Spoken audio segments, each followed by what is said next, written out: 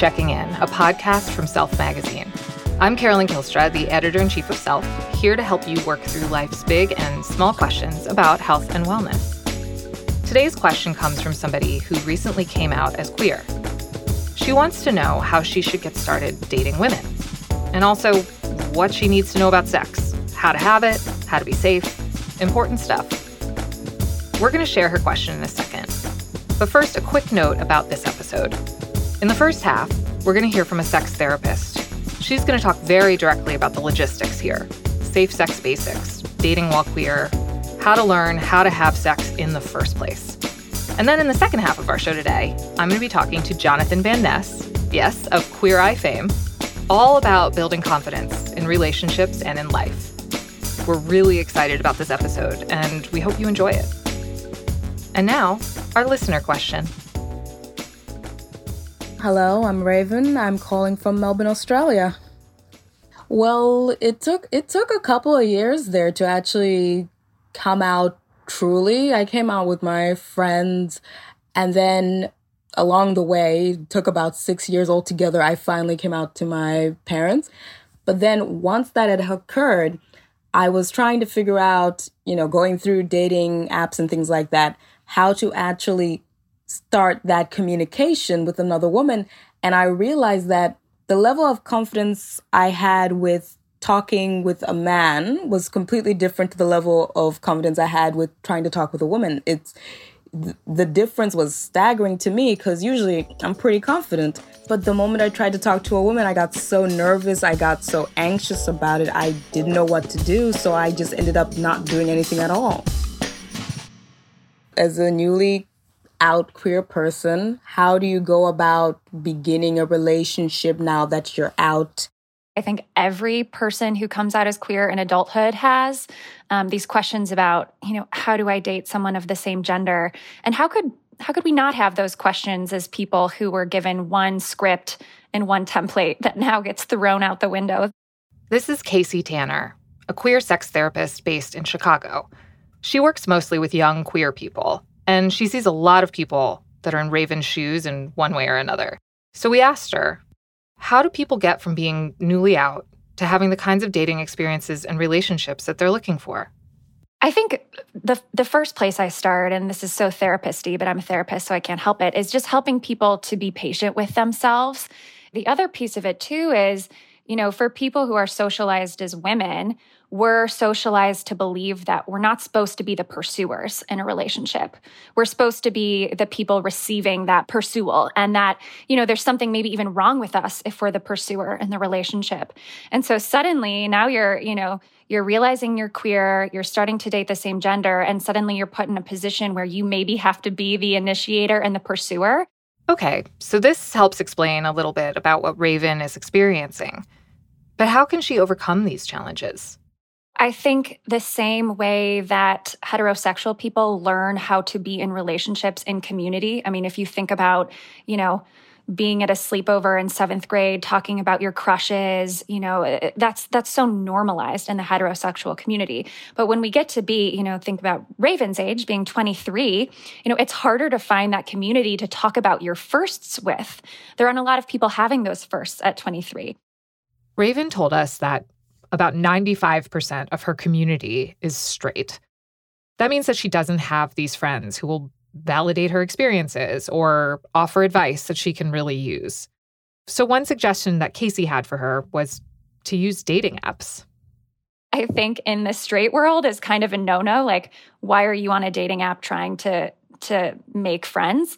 But in the queer community, I've found that it's actually pretty common that folks might be looking to date, but they might also have in their profile looking for other queer friends, looking for new queer connections. She also suggested checking out queer Facebook groups that exist in most cities and groups from meetup.com. For some other ideas, there's also a great article by Rachel Miller in Vice that we can link to in the show notes. In the article, Rachel recommends following queer comedians on Twitter, or peeking at queer meme accounts and couples accounts on Instagram, getting into lesbian TikTok. She says to think about this like you're obsessively studying an older sibling's yearbook the summer before starting high school. Knowing where you're headed makes it easier to settle in once you get there. So, great. Meet people. Do your research. make friends. And then what?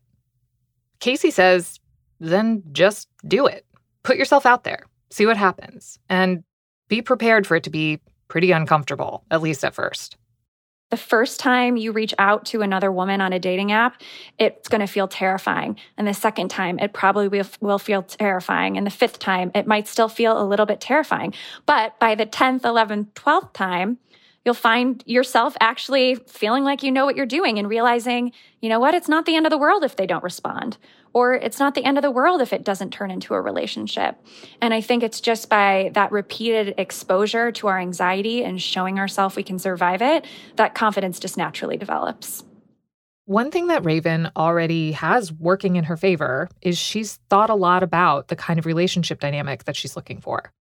Here's Raven again.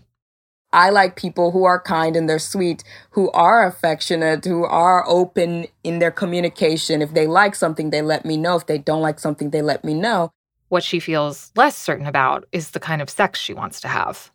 But like sexually, I'm still like, I have an idea, but the idea I feel is a bit warped by what media has shown me about what is a queer relationship between two women. With the heterosexual dating, you understand that you do have to have that talk about consent, what is and is not okay in the sex. And you have that talk about birth control and then past sexual partners and, you know, sexually transmitted illnesses or diseases. Are there more things you now have to ask or less things you have to ask as well? This is a big question. It's hard to know where to begin. We learned all these things in typical heterosexual sex ed. Sexually transmitted infections, condoms, birth control. The truth is that these conversations can still apply to queer sex, too. Well, STIs are still a thing, even in queer relationships. Research does show that in lesbian relationships, they're less prevalent, but they certainly are still a thing. And, I think when we think about lesbian sex, we think, oh, I'll never need to use a condom again. And that's not necessarily true. If you're using toys or dildos, it can be really helpful and hygienic to put a condom on it, especially if you're going to be sharing toys with multiple partners or sharing toys between two partners in a relationship. Another important thing to pay attention to, Casey says, is cleanliness or protection for your hands. If you're going to be doing a lot of manual stimulation like fingering, so important to be washing your hands, especially if you're going to be moving between stimulating the vagina and stimulating the anus, for example. Just recognizing that you don't want to switch between different holes without washing your hands or putting on a glove or at least switching fingers or hands. And then, dental dams, lesbians sort of laugh at the idea of dental dams, but I think that they are so wonderful if you find yourself in a relationship with somebody who does have an STI, but you still want the intimacy of having some form of oral sex. Dental dams are totally still an option. And she also wants you to remember that, yes, pregnancy may still be an issue too. Not all women have vulvas, right? And many women do have penises. And even if they are taking hormones, pregnancy can still be possible. And so really educating yourself on that possibility and using some form of birth control if that's the case. There's a lot more, of course. Casey also talked about the magic of lube for keeping our tissues safe. But beyond the mechanics of safe queer sex, there's the whole other issue of how do you even learn what you like? So we asked Casey, how did she learn? I learned in therapy. I actually... Tell me more about that. I know. I'm going to have to tell you more. So I met a woman that I was interested in, and I went to my therapist and I said, I have literally no idea what I'm doing. I have no idea how to have sex with her. In fact, I don't even masturbate. So I don't even know what my body likes.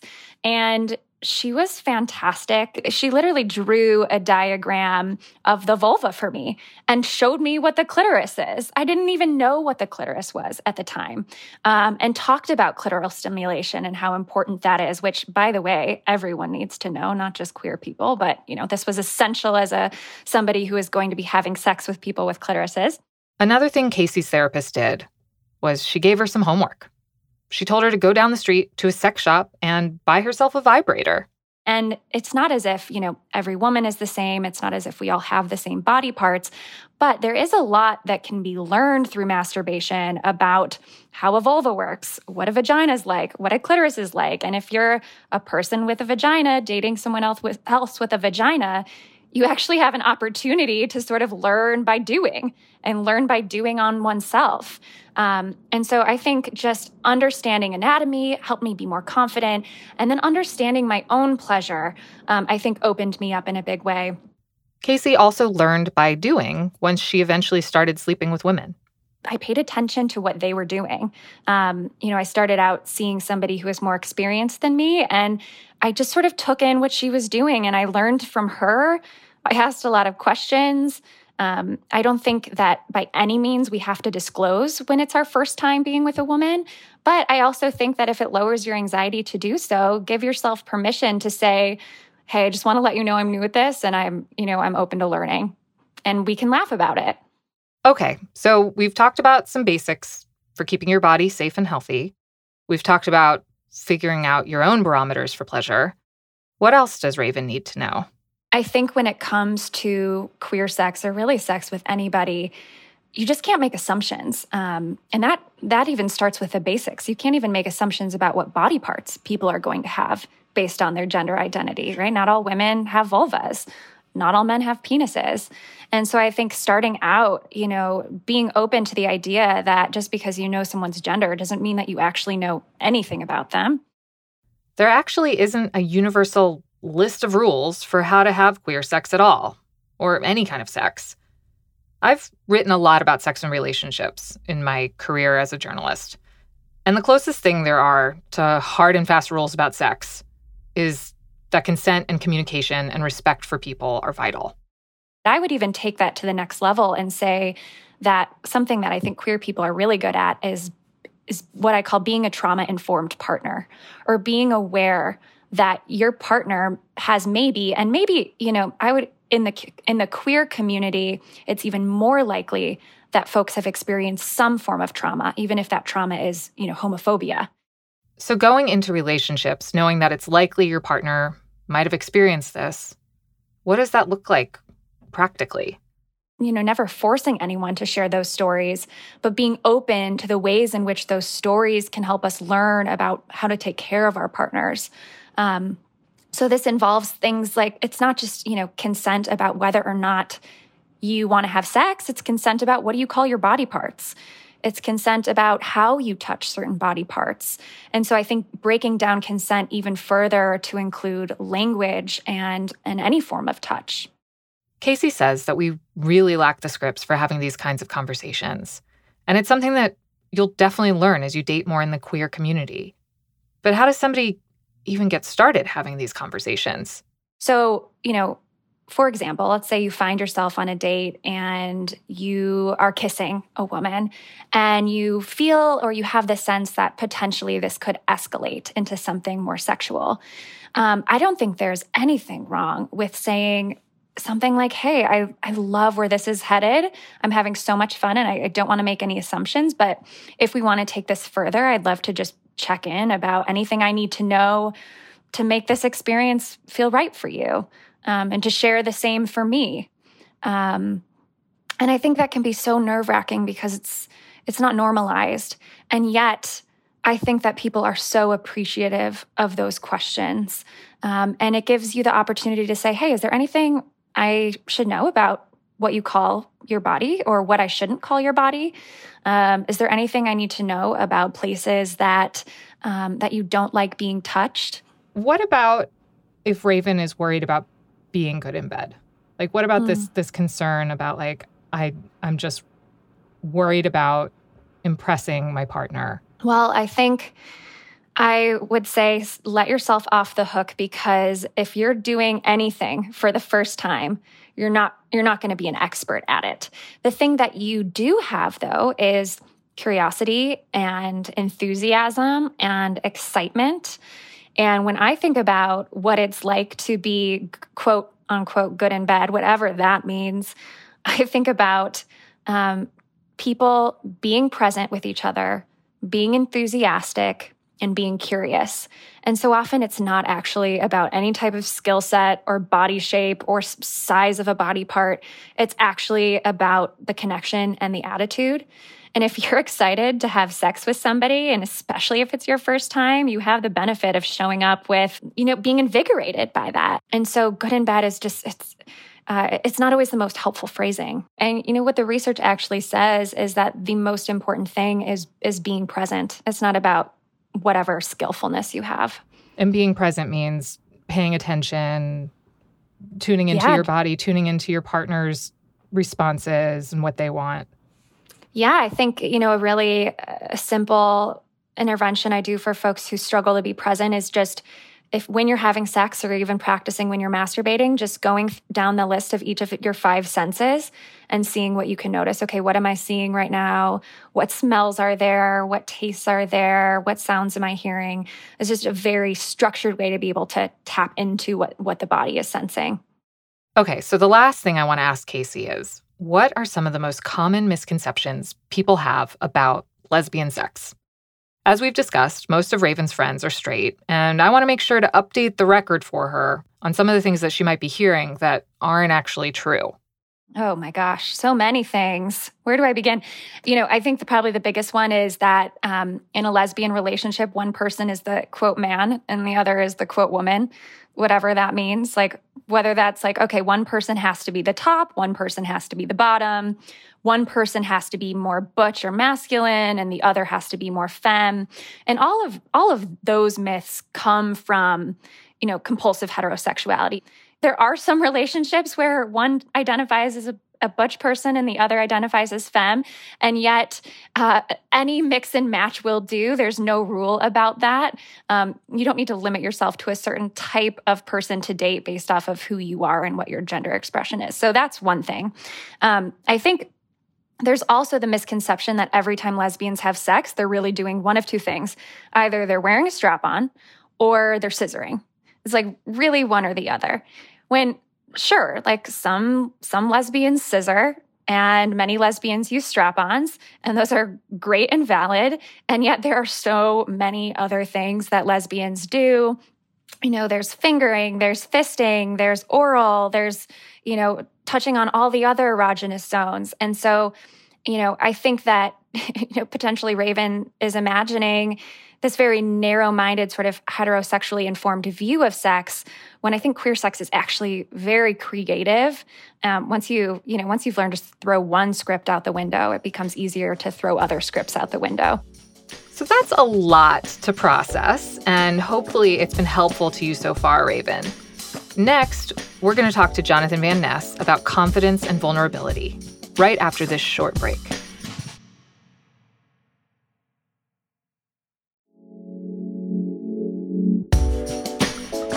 In the first half of this episode, we talked specifics. Meeting new people as a newly out queer woman, safe sex practices, having to learn how to have sex with somebody new in general. But now we're going to get a bit more theoretical, because when I was thinking about Raven's question, I couldn't stop thinking about confidence and vulnerability, which made me think about Jonathan Van Ness. Raven, I too would be very nervous and lacking confidence in trying to hit on women. I wouldn't know where to start. And every time I just want to braid ladies' hair and talk about shoes and bags and then also politics. That's Jonathan. Jonathan is a memoirist, comedian, podcast host, hairstylist, and one of the 5 stars of Queer Eye on Netflix. He's also Self's December cover star. He's made a name for himself, in part, by giving advice and helping people learn to outwardly express their true inner selves. Jonathan is non-binary and uses the pronouns he, she, and they. He doesn't date women, so he can't give the type of advice that Casey can. But he can speak from the perspective of being a queer person who has struggled with confidence issues. His memoir, Over the Top, A Raw Journey to Self-Love, documents his experiences in learning to love himself for who he is. So he has a lot of great advice for Raven and for anyone else who feels insecure in relationships and who wants to build up their confidence. His first piece of advice starts with a concept he learned from the author Brené Brown, shame resilience, which means essentially building empathy for yourself when shame arises instead of fear or blame or disconnect. Jonathan says that the more shame resilience you have, the easier it becomes to put yourself out there, because any one rejection won't hold as much power. Casey talked about this too. The most scary part about dating period, is this like sense of rejection. Like, oh my God, I put myself out there and like I was rejected. And that's like what shame resilience deals with, is that like, even if you do encounter a perception of rejection, or if you really do just get outright like, no, I'm not into you. It's like, you're not my type, whatever, which I've also, experienced all those things. It doesn't put you into like a long, situation of like you questioning your worth or questioning your ability to be loved and, nurtured by someone who is worthy of seeing you for how amazing and lovely you are. Okay, so shame resilience. Easier said than done though, right? I asked Jonathan for more specifics. How can somebody find the courage to build up that resilience in the first place, especially as part of the queer community? Part of it is the first thing is safety. Like the first thing is safety, because we live in a world where gender nonconforming and non-binary and trans folks will literally get murdered. The misogyny and white supremacy that still lives within the gender binary and thrives very well has still, I think, makes people that identify as gender nonconforming or who are gender nonconforming, whether they know it or not at this point, it makes it very hard. My gender nonconforming and non-binary and trans Black friends and people of color, it's even worse. I mean, I just think that the level of transphobia, both within the gay community and without, like from just everyone, it makes it very difficult to find the courage and the strength and the patience to find yourself. This is really important. Queer individuals are nearly 4 times more likely to be victims of violent crimes as non-queer folks, and we're seeing more reports of violence against trans people of color than ever. The fact that this violence is so common underscores how essential safety really is here. I remember being like 16 and putting on hose and like a mini dress and like a scarf over my hair, and I like drove in my car like a town over so I could just like go to a coffee shop dressed as like how I felt. And I mean, at the time I was like, I didn't know if I was trans or not. I just knew that I like didn't feel like a man or like an adolescent boy. Like I was like, I just think there's something else. And I remember like when I went into this coffee shop, I got 3 steps outside of the car with 2 of my friends and we got chased back in. I mean, chased back into the car. Like there was no going to Hannibal, Missouri. Like there, like, Henny, no, unless you were going to like Chicago or like New York City. Like, so, I mean, it was like, I mean, literally getting chased by like 5 grown men of like, who's that? I mean, just exactly is how you would picture it. So safety, right? His next tip is also similar to something that Casey said. It really helps to have friends in the queer community who you can talk to about what you're going through.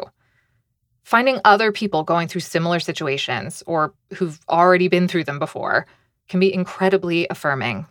Once you feel like you're in a safe space where you can experiment, it's like finding your queer community, like your chosen family that will love and accept you no matter what. And I think that's obviously part of the risk of coming out of any closet to anybody. It's like, oh my God, are they going to reject me? But I think our intuition does a pretty good job of like leading us to someone who, a friend that we can talk to start to open that dialogue up with. Could even be a therapist if you're someone who can afford a therapist and you just don't feel like you have that friend. Now, here's where we take a moment to acknowledge that even with a strong, supportive community, dating can be really hard. The process of getting more comfortable with yourself, of building up that shame resilience, it doesn't happen overnight. Jonathan experienced his own share of anxiety and stress around dating in his early 20s, even though he wasn't newly out as queer the way Raven is.